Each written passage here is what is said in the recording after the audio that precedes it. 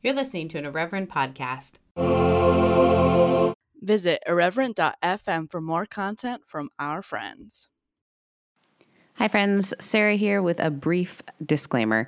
You are listening to a podcast about making space for other people as well as for yourself, which may mean that you're going to hear language and ideas and thoughts, not just about life, but about faith that are different than your own. My hope is that you will listen to this podcast with an attitude of space making, being able to hear things that are different from what you may interpret the world to be. It also may be different than how the hosts feel about the world, but again, we are working together to make a little bit more space for each other. So sit back, relax, and enjoy. Hello, and welcome to another episode of Making Spaces, a podcast about making space both literally and figuratively for yourself and others. I am Sarah, and this is Josie. Josie, how are you? I think it's funny that we just hit record because we've been talking for like an hour, but how are you doing? I've been pretty good. My dog is my dog. She's been keeping me company, even though she's a bitch, but it's fine.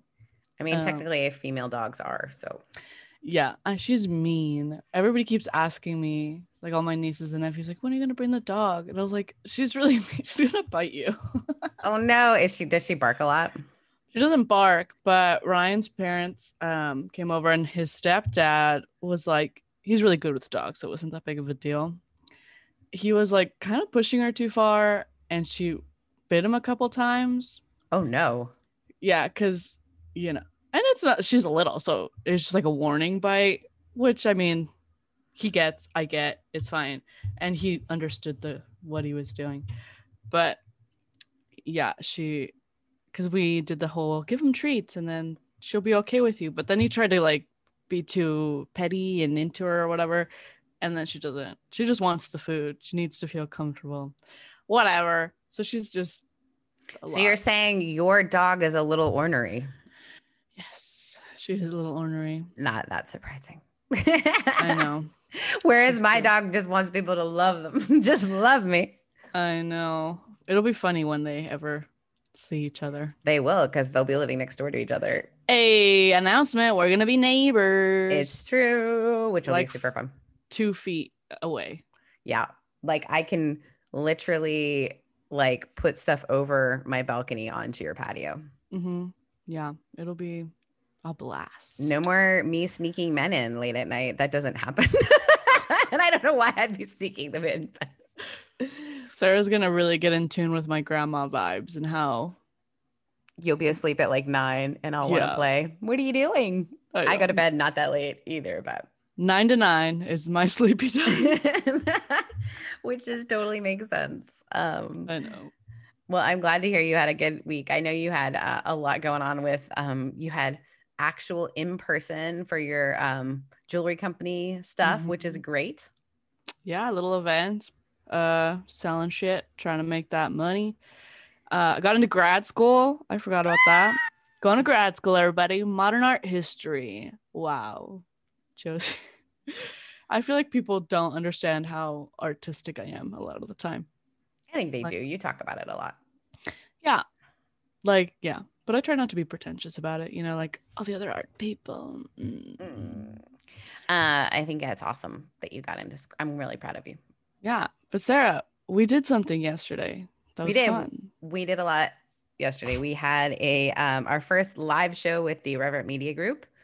And it was so fun and also awkward because we talked about my Airstream and the weird item that was found inside the wall. It was a dildo. It was a dildo. Why did we have to say it again? Now I'm red. I love it. That's going to have to go in the not trigger warnings, in the trauma activation warnings for folks. Last week I was actually up in Bend where my trailer is, and it was like I had to drive 13 hours to get there. Then I had 3 days I was there and I drove 13 hours back. So I'm exhausted because I worked it while I was up there, but it was super fun to learn so much from they're called modern mountain Airstream is what they're called. Mm. Yes. And they are super famous, which I didn't realize before. So that was a little bit nerve-wracking having. Well, super famous in the Airstream world. Yeah. Yeah. Knock them down a peg. Don't be scared. I mean, the Airstream world, though, is pretty intense. So that was really cool. Learned a lot. And yeah. And then we had our event last night, and that was so I drove back. Then we had church in the morning, and then we had other things going on in the afternoon. And then we had our evening with the Irreverent Media Group. And it was so fun. Dirty Rotted Church kids were hilarious as always. Mm-hmm. Brad, I mean, just such a great group. Yeah. Super Although fun. it was really highlighted how regionally Mexican I am last night, because I was like, oh my gosh, I'm going to be in front of people. I have to look nice. And I was like in a pleather shirt, in like with jewelry and blah, blah, blah. And then I get there and I was like, oh, these guys are in t-shirts. I really missed the memo here. Yeah. But I think that's like a little bit like, it's not, because I was dressed nice too, right? Because for me, you know, I think that it also highlights a little bit of like gender norms. Yeah.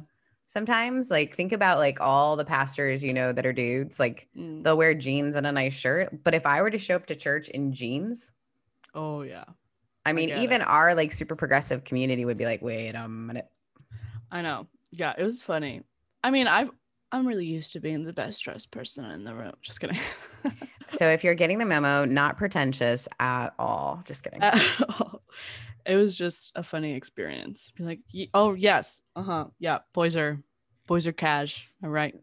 And those guys are especially cash. I mean, the dad jokes, they're so great. Making fun of Sarah's dildo for. It's not mine. For the record, it is not mine. It was burnt, incinerated, thrown away. It doesn't exist. It doesn't exist anymore. Never was mine, for the record. So yeah, that was really good. It's really exciting that that stuff's all moving forward. We're actually going to be interviewing almost all of them coming up, so that'll be fun. Yeah, and that video should be up soon. We'll let you know. Yeah, we'll give you a didn't link catch to it. it. Yeah. Other news. I think that's it. So should we jump into our conversation? Yeah, with our friend Jackie, our new friend Jackie, who is all about finding home and making space for that journey for others as well. Yeah. So after lots of trauma, going through an eating disorder, going through being a YouTube star, which cannot actually be that easy. As she far was as young. Yeah, super young. So just sort of a person who's really had to make space for themselves, and in that process has made space for others. So without any further ado, here's our conversation with Jackie.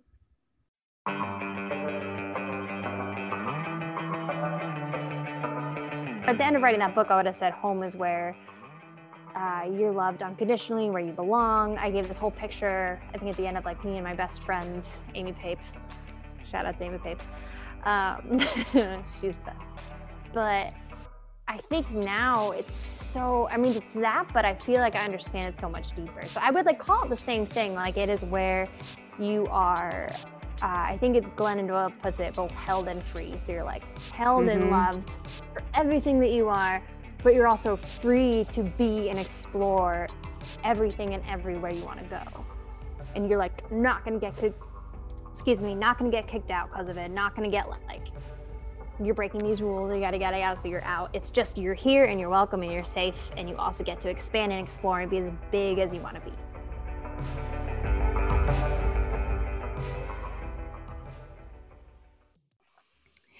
Hi, friends, and welcome to the Making Spaces podcast. I'm one of your co-hosts, Sarah, and this is Josie, the other co-host. And this is a podcast about making space for yourself, both literally and figuratively, and for others as well. Today, we have a very special guest who Josie is going to introduce. Yes, Mom. Today, we have Jackie Gronlund with us. She is a writer, speaker, and what I would call like an embodiment advocate, right? I like that. Yeah. You want came to? up with That's it what I am. myself. Sure. I love She's it. really good at branding. So I don't like the brand Yeah. mom that she came up with, but like for other people, she's really good at branding. Okay, I feel you. Yeah. And also, like, you should just be warned, we've had a long day. So the two of us, this might be the funniest interview we've ever done. But Jackie, the question we always start with is, what is one of your favorite spaces and why? Okay. I've thought on this one for a hot minute, and I feel like my favorite space hasn't happened yet, but it is going to very soon. Ooh, tell us more. Okay, so basically, me and my girlfriend Kaylee over there, who is just cleaning up the back of my chair. I love it. Yes. We're gonna renovate an RV and travel up the Pacific coast, and then do some other traveling. She's a travel nurse, so we'll probably just go wherever that ends up. But I feel like my favorite space is going to be the RV on a beach at like golden hour. With our almost 3 dogs. Almost 3. Almost 3. One's still cooking. She's not done yet. Got it. Jackie, I am restoring a 1973 Airstream currently to be able to, one of the things about making spaces is to be able to have a podcast studio as well as a little home to travel and to capture people's stories. But yeah, I get you. It's getting That's to move amazing. that thing. Yeah, it'll be great. It's not. Oh my God. It's not great right now. It's got a long and painful and a funny story that eventually we'll capture. But it actually was on the phone today with a company that restores them. So my RV is actually my trailer is all the way up in Bend, Oregon. And so I go back and forth to work on it. Oh, wait, where are you now? I am in Orange County, California. Oh, you're in California. Okay. And is Josie there too? Yup, Tustin. Don't stalk me. You go to Tustin all the time. Hey, where are you located? Right now, Nashville. But I got to get out of the South, so I'm headed over to San Diego in about a month. Ooh, I'll be right in your neighborhood, kind of. You'll have to come hang out. We're going to be fully vaccinated at that point. She's fully vaccinated. I got one more coming. Same. Nashville is great. That's actually an area that I've spent a lot of time in. Yeah. My brother lives about an hour and a half out. Okay. I've never been. I kind of, no offense to the South, I kind of avoid the South as a person of Mexican descent. I'm with you. I'm trying to get out. I'm so trying to get out. You guys, I'm sure it's lovely. You know, if you're going to be inclusive, you're going to have to open yourself up to the potential of liking the South. I've gone. I've gone to Texas. I've been to Virginia. I'm going. It's just a slow burn for me. Okay. Yeah. I know. And I feel like I want to go with you, but that's like kind of like when you're visiting someone's like crazy aunt, because then the friend can explain, like, they don't really mean that. That's kind of what I feel like with the South. Like, I can talk shit on it because I lived there for so long, but I feel like other people, I get like, what the? But Josie, I'm going to be honest with you. I'm going to make you mad. I don't love LA. I was there yesterday dropping off she's from LA, loves LA, will murder you if you talk bad about LA. I grew. Well, it depends on which side of LA. I'm definitely more of the West side? East South type bitch. Yeah. Oh, wait, where now? I lived in LA for a little bit. Where were you? I grew up in Southgate. Okay. I don't know if you know where that is. That's near Compton. I know That's where most people know. Yeah. Well, I was in Inglewood yesterday, and it was trying to find parking. It was fighting for. It's just not my. It's not my thing. Everything's gray. Everything's brown. Just not my thing. Price you gotta pay, man.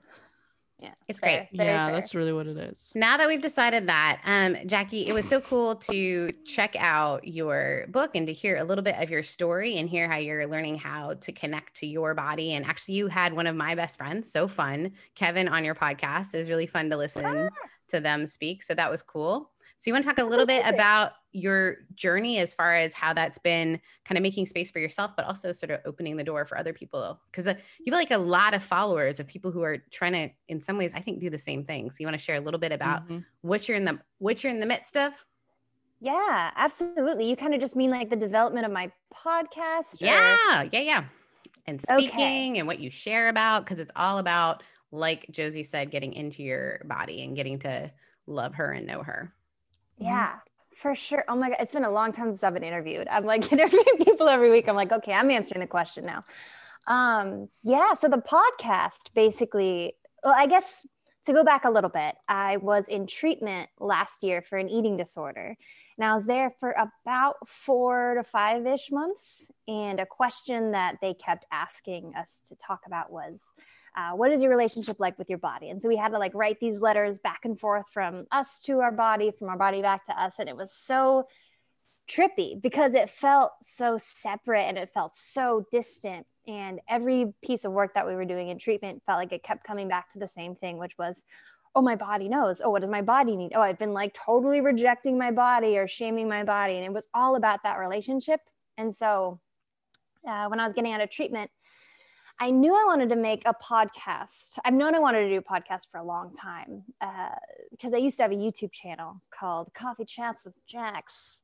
Oh, stop times. it. Oh, that's cute. That's cute. Yeah. That's cute. real Oh cute. my God, it's so cute. I did that for like 7 years. I don't even know. I was a youngin'. I was like 17. Wow. I don't know. It was a whole thing, but that I I wanted don't to think move that YouTube into. existed when I was 17, guys. Anyway, keep going. It was there. So I wanted to turn that into a podcast because I knew that the conversations I was having there, because that was kind of a platform I used to talk a lot about my mental health, a lot about faith stuff, sexuality stuff, relationship stuff. It was kind of like just a weekly brain dump almost. And it turned into something where I wanted to talk about much bigger topics. Like I got really into talking about rape culture and diet culture and just all sorts of stuff, especially like the more I discovered about myself, like the more I kind of went to therapy and did work, the more I realized the depth I wanted to get to with my videos. And I couldn't get that with like a 5-minute video. So I'm like, I want to do a podcast and talk to other people because other people have more insight than just I'll ever have. And so I wanted to do a podcast called The Unity Project, but I did not know it was going to be about my relationship with my body till in treatment. And then I was like, that makes sense. That's what this is going to be about. Because it became like my favorite conversation to have. So yeah, like a month later-ish is when I started working on my first episode. It was nuts. And you're connecting. I love it. And by unity, it's really connecting our entire selves to our body, to our mind. It's an interesting, we've had 3 interviews lately that have gone to this place where people, when they talk about space, what they realize is so much of it includes how do I get in touch with the thing with which I indwell in space, which is my body, right? So if I'm in a adversarial relationship with my own body, it's really difficult for me to make space for other people because I can't be in my body and I don't know how I feel about you being in your body. And then I'm going to make, decisions or whatever based on that. And so it's been interesting. We've had 3 now conversations about this idea of really making, I don't even want to say making peace, making friendship. Or is that where the title unity, is that what that is for you within this space of embodiment? Yeah, I think like honestly, one of the most impactful interviews I've had was with this lady named Hillary McBride. She's my friend. Yeah, she's great. She's your friend? Yeah. Oh, she's so cool. But she talked a lot about how like the question that I start out with always is to describe the relationship that you have with your body.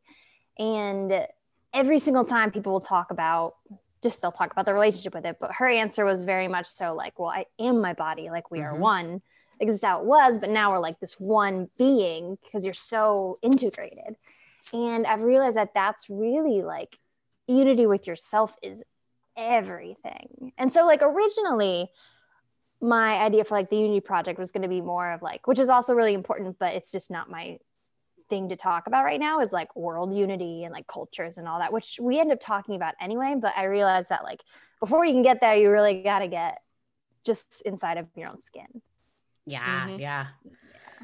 It's the secret sauce that we don't often talk about. I think there's this sense that there is this movement happening. It's really interesting. We always, and we'll get to there with you eventually. We ask people to like give one tangible way that you can make space. And one of our interviewees is the one who started this body conversation because she said you can make space by being okay with basically me being a fat person. And we had, for me, I'm also someone who had an eating disorder and have disordered body, lots of fun things. I have been so afraid of that word. I've been afraid to use that word with other people. I've been afraid to allow that someone else to own that word. And it was a beautiful moment of us just going, oh, wait a minute. Like, her using that word is a really important part of her kind of her integrating her total story. And if I wanted to make space for her, I was going to have to be okay with where they're at, but it requires you kind of getting into your own skin. And you're right. It hits everything is spiritual. Everything is connected. Everything, if I hate my body, then the way that I live and exist in this world is really disjointed and full of strife. Yeah. Oh, absolutely. Because it bleeds into everything. Like, talking about eating disorders opens the door to so many things regarding like your body self relationship. Because if you're not connected, then it's really easy to just not eat, or to just make yourself like run until you basically pass out. It becomes so easy to be disconnected with an eating disorder that almost like being disconnected becomes like the goal. Mm-hmm. And so when I started to realize that, like, looking at my body and like the relationship with her of what ideally I'd want it to look like, and seeing how far away I was just like, oh my God, that's a lot of work to do. And like, you can look at it through that, or you can look at it like through addiction or through sexuality, anything that, like, I don't know. There's just so many things. Right. It's a separation. It's interesting. Hillary I had a podcast that was just a year-long project. And Hillary was one of my first guests, right? She was like, I want to be on your podcast, which I thought was great, because she was awesome. One of the first people I had experienced a superior, one of our ups in the church. So I'm a pastor. And I had experienced a pastor saying to me, and I mentioned this before on this podcast, but that my body was dangerous, and that no woman would trust me with their husband or boyfriend. And so when you are someone who is a recovering person who already doesn't love your body, to hear that, it's like, oh yeah, I like what you're saying right now. I can get behind that. Yeah, she is dangerous. She's awful. Like, I already don't like her. So go ahead. And I remember it was Hillary who really, I hadn't talked about it publicly at all. She knew that story. And about a year later came on my podcast, and we were sort of processing that. And she was the one who pointed out, like, until we help other people really learn to embody, to be in their bodies and to be okay with their bodies, then we're just a bunch of people walking around with shame who are going to shame other people. So it's great to hear you bringing people on and asking them the first thing. I wonder how many of them that's not a question they've asked, right? Like, what's my relationship to my body? I'm in it, It's there, it exists. But I love Hillary's answer. I am it. It is, we are, and it's not it's a she. That was the language too. I remember if I talk about my body around Hillary, she always corrects me. She, like, oh, right, there is a pronoun around her. Great. Yeah. Oh, yeah. No, yeah, that is really, really, it's incredible to hear people's answers, because after we talk through that, we talk through like, okay, tell me about a time when you were the most disconnected from your body. And then we talk about what that felt like. And I'm really big into talking. My therapist uses the term like strategies. So like an eating disorder, she would say would be like a strategy to survive, or addictions, like a strategy. And so we talk through a lot of like that, which was like, how did you manage to stay disconnected from your body to survive whatever trauma or whatever this you were going through? And it's so fun to hear the journey going from there to like where the healing and the unity comes towards at the end. And it's so special because it's also just like a never ending journey. And it just blows me away. I cried actually at the end of the last interview I did. I was like, oh my gosh, that's hits on so many things. But yeah. Yeah, it's interesting how even I grew up in the church, and I grew up in the Hispanic Pentecostal church, as our listeners know. I like to make fun of it. But just it was funny how embodiment and bodies were seen in such a different light. Like, you could dance as long as it's in the aisles, but God forbid you dance to any other music outside of religious music, or in any other space outside of a religious space. So like my dad the other day made a joke because I was wearing like a flouncy fun shirt. He's like, wow, are you going to go teach salsa? And I was like, no, Dad, remember, I'm not allowed to dance. I never learned how to dance. Oh boy. And I mean, we make fun of it now, and he still believes the same things. It's my daddy dearest and I have a complicated relationship. Yeah. But just that notion that religion can play a huge part in how you process things through your body, or trauma. I had a really traumatic childhood, so now I struggle with disassociation in life. I can walk through a Joann's and not be there. Like mentally, my body is just going and my brain is just not there, which is scary. And I am somebody with very high self-esteem. So you would think that wouldn't be like an issue, the whole disassociating from your body if you love it. But it totally is, because people traumatize you into doing that. And just this, like, the embodiment journey can be very different for very different people, and that you could love your body but still not be in it. And yeah, we read your book. Thanks for sending it to us. Reading it. It's so kind of you guys. So I'd like to hear a little bit more about the process of writing your book. Tell us all about it. Yeah. So the book you guys read was my last one. I published it a couple of years ago. I'm actually at the near end of writing my third book, which is called The Unity Project. It kind of goes along with my podcast. But the first, so Finding Home, that was, oh my gosh, that was a journey. So basically, I guess if you've read it, then you'll know a bit of like the Boston story, which was basically, I realized that I had spent so much of my life like running away from, at the time, I didn't know what, like running away from pain, running away from trauma, running away from like broken relationships. And to do that, it was helpful for me to move across the country, like over and over and over again, like Colorado to LA, to Nashville, to Boston, to LA, to Nashville. It was just, it kept going. And so I hit this point when it was probably the most spontaneous move I had made, which was I got offered a job to work in Boston if I moved there. I think I had like a 3-day notice at the end of a tour. And I said yes. And I ended up getting there and falling into like probably the worst depression of my life. And that is when I came to terms for the first time with my eating disorder, and when I started like coming to terms with so many things. And so the book, I actually started writing the book when I was in Boston, which is interesting because, it's such a long story, but I wrote it at the beginning of my time in Boston when I was still trying to paint this picture that everything was okay and that things were good and my move is exciting. So the first draft of the book is so much about like the pretty cobblestone roads and the brick buildings. And then all of a sudden, spoiler alert, my best friend, the one who asked me to move to Boston to work for her, her parents ended up making me leave Boston because I opened up about depression and my eating disorder. And so after that happened, that was kind of just like this rug got ripped out from under my feet. And I was literally paid to leave the city. Like, it's a whole story. And so after leaving the city, I ended up back in LA. And that's when I started, like, I realized I had a decision to make. I was like, okay, I have this draft Finding Home that I'm working on.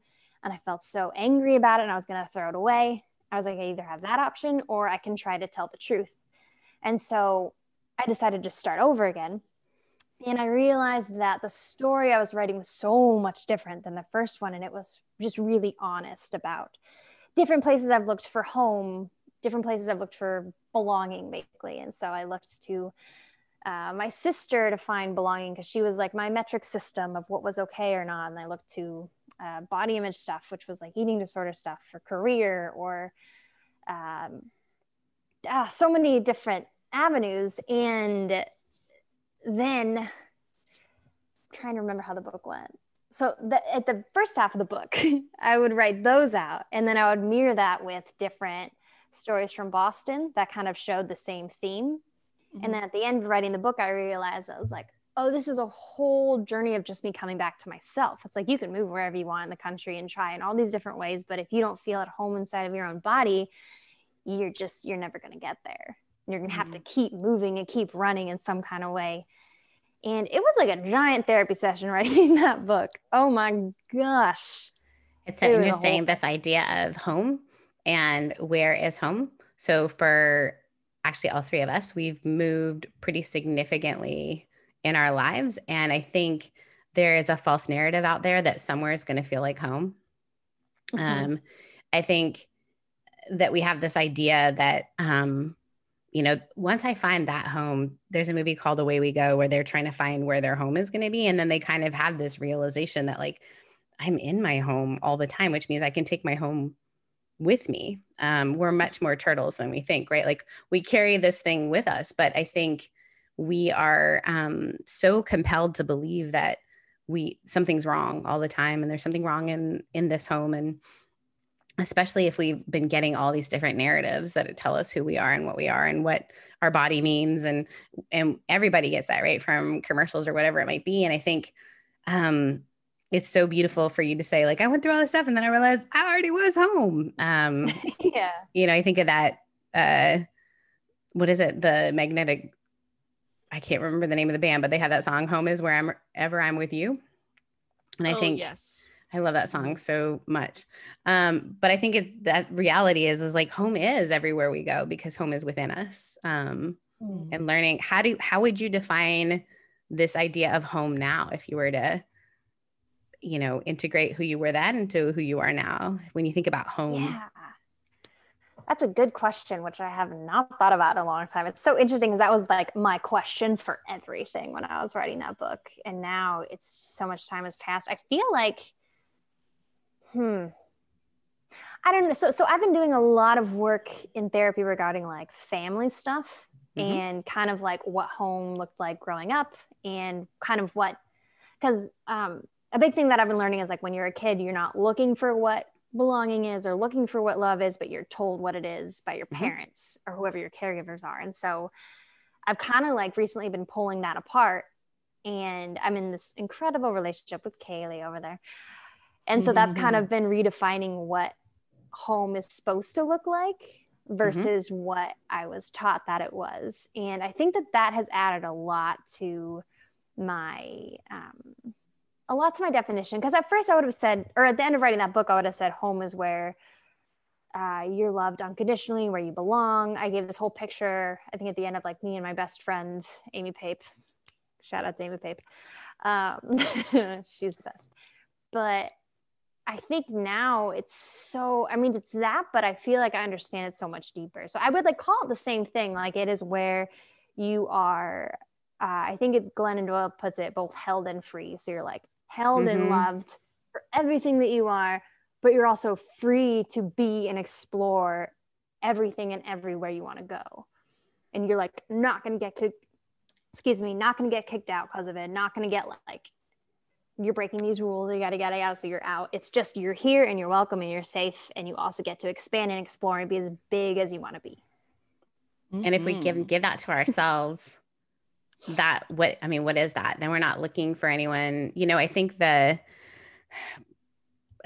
false narrative a lot of us got was like, another human can complete us, right? So what does that suggest? That suggests that a big part of us is missing. What if I just get that perfect? For me, it was like, if I am just that size, I'm just that size, that's when I'm going to feel at home in this body because I won't hate her so much. Or if I get that job that gives me purpose and meaning, then I'm going to feel at home. I'm going to feel, if I can find that house, that perfect house, that house that is going to be home. And we spend so long searching for the thing that was always within us. And I think there's something that happens to all of us when we realize that. And every day it's a struggle. Today was like a crazy day where I had to literally sit down and go, you are fine and everything is fine. But you have this like sense of like, everything's not fine. And it's those moments when we come home to ourselves and go, is everything not fine? Maybe it is okay. How can I sit with her? And what would it look like to be kind to her? What would it look like to, to be this person that is okay with, okay, well, my home's a little disordered right now, but here it is, it's contentment is almost what I hear in you explaining it. And even in your writing in the second half of your book, is there like learning to come to a place of contentment and striving is kind of let go of a little bit. Yeah. Sometimes it's just as easy as buying a new pair of jeans that fit the way you want them to fit. That's also true. That and some new jeans. That is how I define it. A good pair of jeans. Josie, Good actually, pair of jeans. we were talking earlier today about even things from like bathing suit buying to all these things that put us into places and spaces where we're looking at things and through the light of other people's lenses. And so getting really aggressively comfortable with our own lens and our own body and our own, it's such a neat journey. What have you found as you've been interviewing people? Are a lot of them finding this connection between mind and body? Are you mostly talking to people who already have this? Like Kevin and Hillary are two people who already have this connection to their body. Yeah. In fact, Kevin and I talk every day. That's how we start our day. And normally Kevin will say to me, normally Kevin will say to me, I'll say a emotion or whatever. And Kevin will say, well, what does that feel like? Where do you feel that?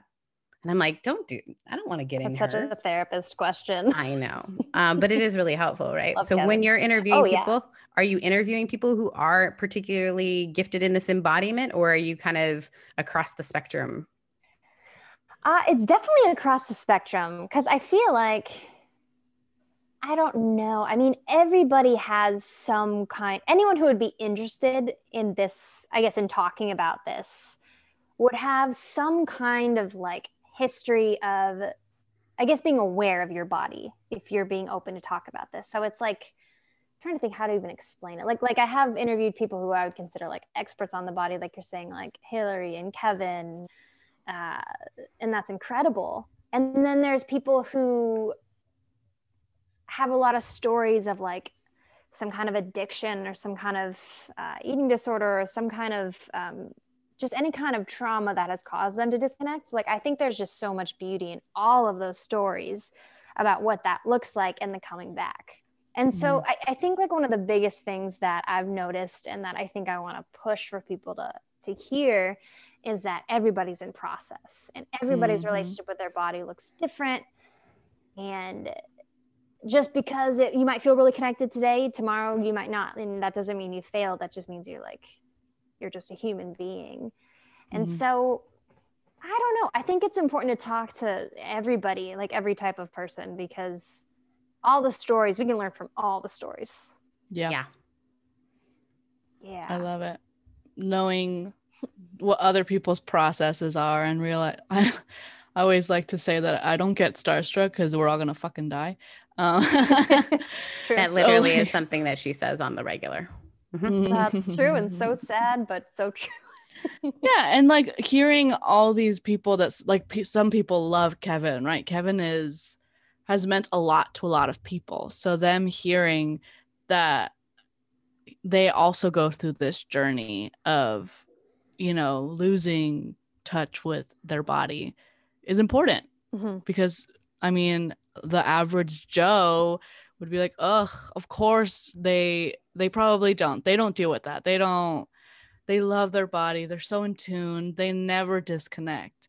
But hearing that, no, sometimes I have a fucking bad day and I'm going to disconnect. How impactful could that's everything to somebody, right? Like it's amazing. Absolutely. And like even just allowing yourself to recognize when you do need to disconnect, like, because we can't be fully present 24/7. That's just not realistic. And if we like hope to be that way, or I think someone like Kevin is that way, is to just, it's honestly just to kind of set us up for failure, for burnout, because we need a second to let ourselves check out at the end of the day, whether that is reading a book or watching a funny movie or playing sports, which is my new favorite random way to disconnect, is throwing a football. But it's like choosing those kind of methods versus choosing like, oh, I'll just go get really drunk and disconnect that way without even knowing I need to disconnect. But like, it's doing the same thing, but in a very aware mindset and a non-harmful mindset. And so I think it's helpful to be able to recognize that's just something that your body needs some time too. Yeah. How do I, what is this like, what is this feeling inside of me? How, maybe I can't label it. So like for me, running is the thing that I do when I'm in that place. Like I have to just go run. Dancing used to be, Chris Rodriguez, one of our mutual friends, him and I talk a lot about this, but I dancing for me used to be, because it takes so much of my mind to learn choreography, and more guys, when you get to my age, there will be this thing where all of a sudden you can't remember the thing you just heard. I'm going to say it's age and not that I had COVID earlier. But like learning choreography means that I cannot be paying attention to anything else. Like I'm in that space, and when I'm learning that, but it's not just, I'm a very intellectual human. And so sometimes I can get in my head space in really not healthy ways, where just I'm mulling over the same thing, thinking maybe if I think about this 18 times, I'm going to fix it. But when you're learning choreography, when you're moving in your body and all you're doing is connecting to your body and what you're learning in that moment, there is something incredible that happens. It's like it all kind of comes together. And oftentimes I'll leave that going, oh, now I have an answer to that thing that I thought I could just mull over. I thought I could just produce and do. And I think football is another example. Like if I don't pay attention to what's happening, it's going to hit me in the face, right? I have to pay attention to it. Or even like learning a new thing. Like Josie's been queen of like, I'm going to pick up 17 hobbies during quarantine, which by the way, she was already busy before. But I think that it's an embodiment, right? Like it's learning a new thing is not just your brain, it's also your body, right? And ableism, even in this, like some people, it's not that they can go out and get physical. They're going to have to do something else to be in that space of unity, as you call it, this connection of mind and body. And I think spirit too comes in there a little bit. Do you talk much about that sort of connection with all of that? Yeah, actually, that was like a really big part of treatment, actually, is we had, I think like once every couple of days, we had this group.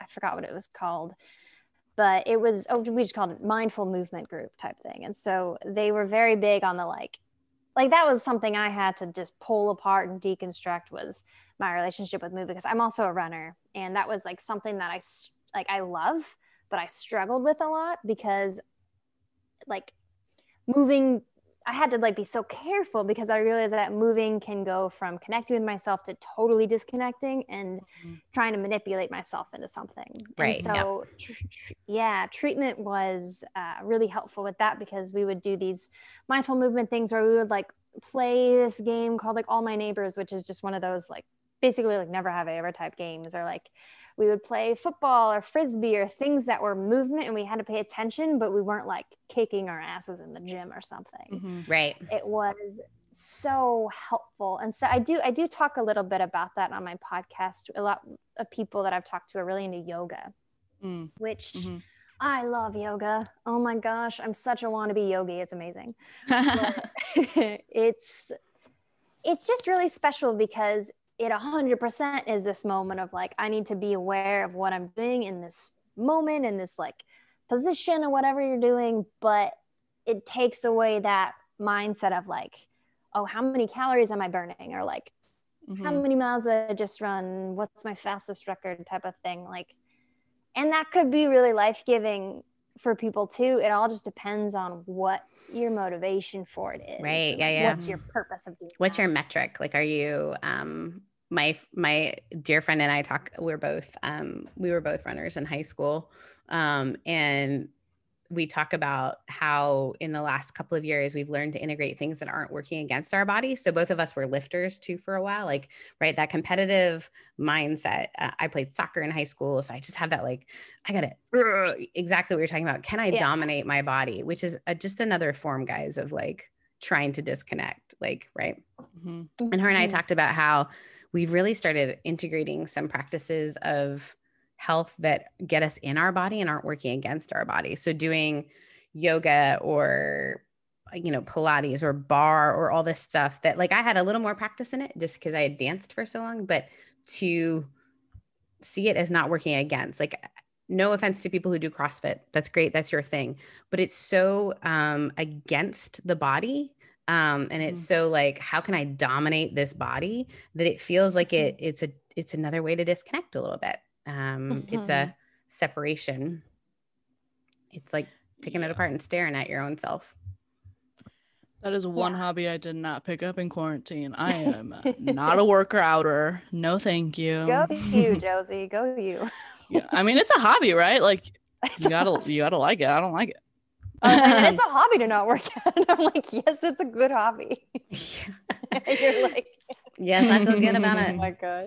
Jackie, thank Yeah. you so much for all the work that you're doing. I know we could talk forever, but I would love to hear if you can think of like one tangible way that starting today, someone who is coming into this episode and they're thinking like, oh, man, I want to connect to myself. I want to make space for myself or someone else. What would be like one tangible thing you can think of? Asking questions without any sort of judgment. I think that one of the best things you could do to kind of create space for someone to feel like they matter and someone to feel cared about and someone to feel like, I don't know, like someone wants to hear what they have to say is to ask questions that are like questions like about them, like intentional. Mm-hmm. And then, but don't ask them in a way where it's like, just like fully non-judgmental, like I'm just interested in getting to know you. And that is an incredible way I found to make space. Because I always feel like when people are like that with me, that gives me all the space in the world to just explore and to be me. And then if you're asking questions like, or if you treat yourself in that kind of way, I guess like if you're like, I'm a huge journaler. Oh my goodness. Every single day for the past, I don't know, so many years. That's like my first thing I do in the morning is to just really get in touch with like, what am I thinking? What am I feeling? And just no judgment. Mm-hmm. Yeah. That's great. I love it. Great questions. Jackie, where can folks find you? YouTube is Coffee with Jax. Is that still a thing? Oh, not really. I mean, you can go watch a bunch of old videos if you want. You can watch my hair transform from blonde to brown to you can just tell us where people can find you. I was really just kidding. I would love to know what you're excited to share about now, where people can find you, what's something that they can check out your work through. Yeah, most of my stuff is through Instagram. If you want to follow me, it's jackieg.tv. Or if you want to listen to my podcast, it's just search the Unity Project on any podcast platform. Instagram's probably going to be the best place. If you want to get my book, there's a link to do it through there. So probably the podcast and Instagram. Thank you so much. We love it.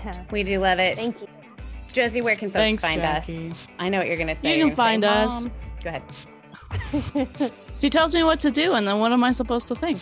I don't mean to tell you what to do. I'm like suggesting. You can do your own thing. Keep going. Sorry. You can find us on makingspacesPodcast.com for all the things, but you can also follow us on Making Spaces Podcast on Instagram. You can email us at makingspacespodcast@gmail.com. And yeah, you can find us wherever Irreverent Media Group is as well. It's a new thing. We love it. We're all exciting. there. Check out our homies too. They're great. Dirty Rotten Church Kids. We got Mason. We got Kevin. We got White Friends Homework. I mean, there's all kinds of great stuff going on there. You'll hear more and more about it. But we're really glad that we had Jackie today, and we'll see you next week where we will be. Thank Saving you a so space for you. Bye. Oh, you're so welcome. Thanks, Jackie.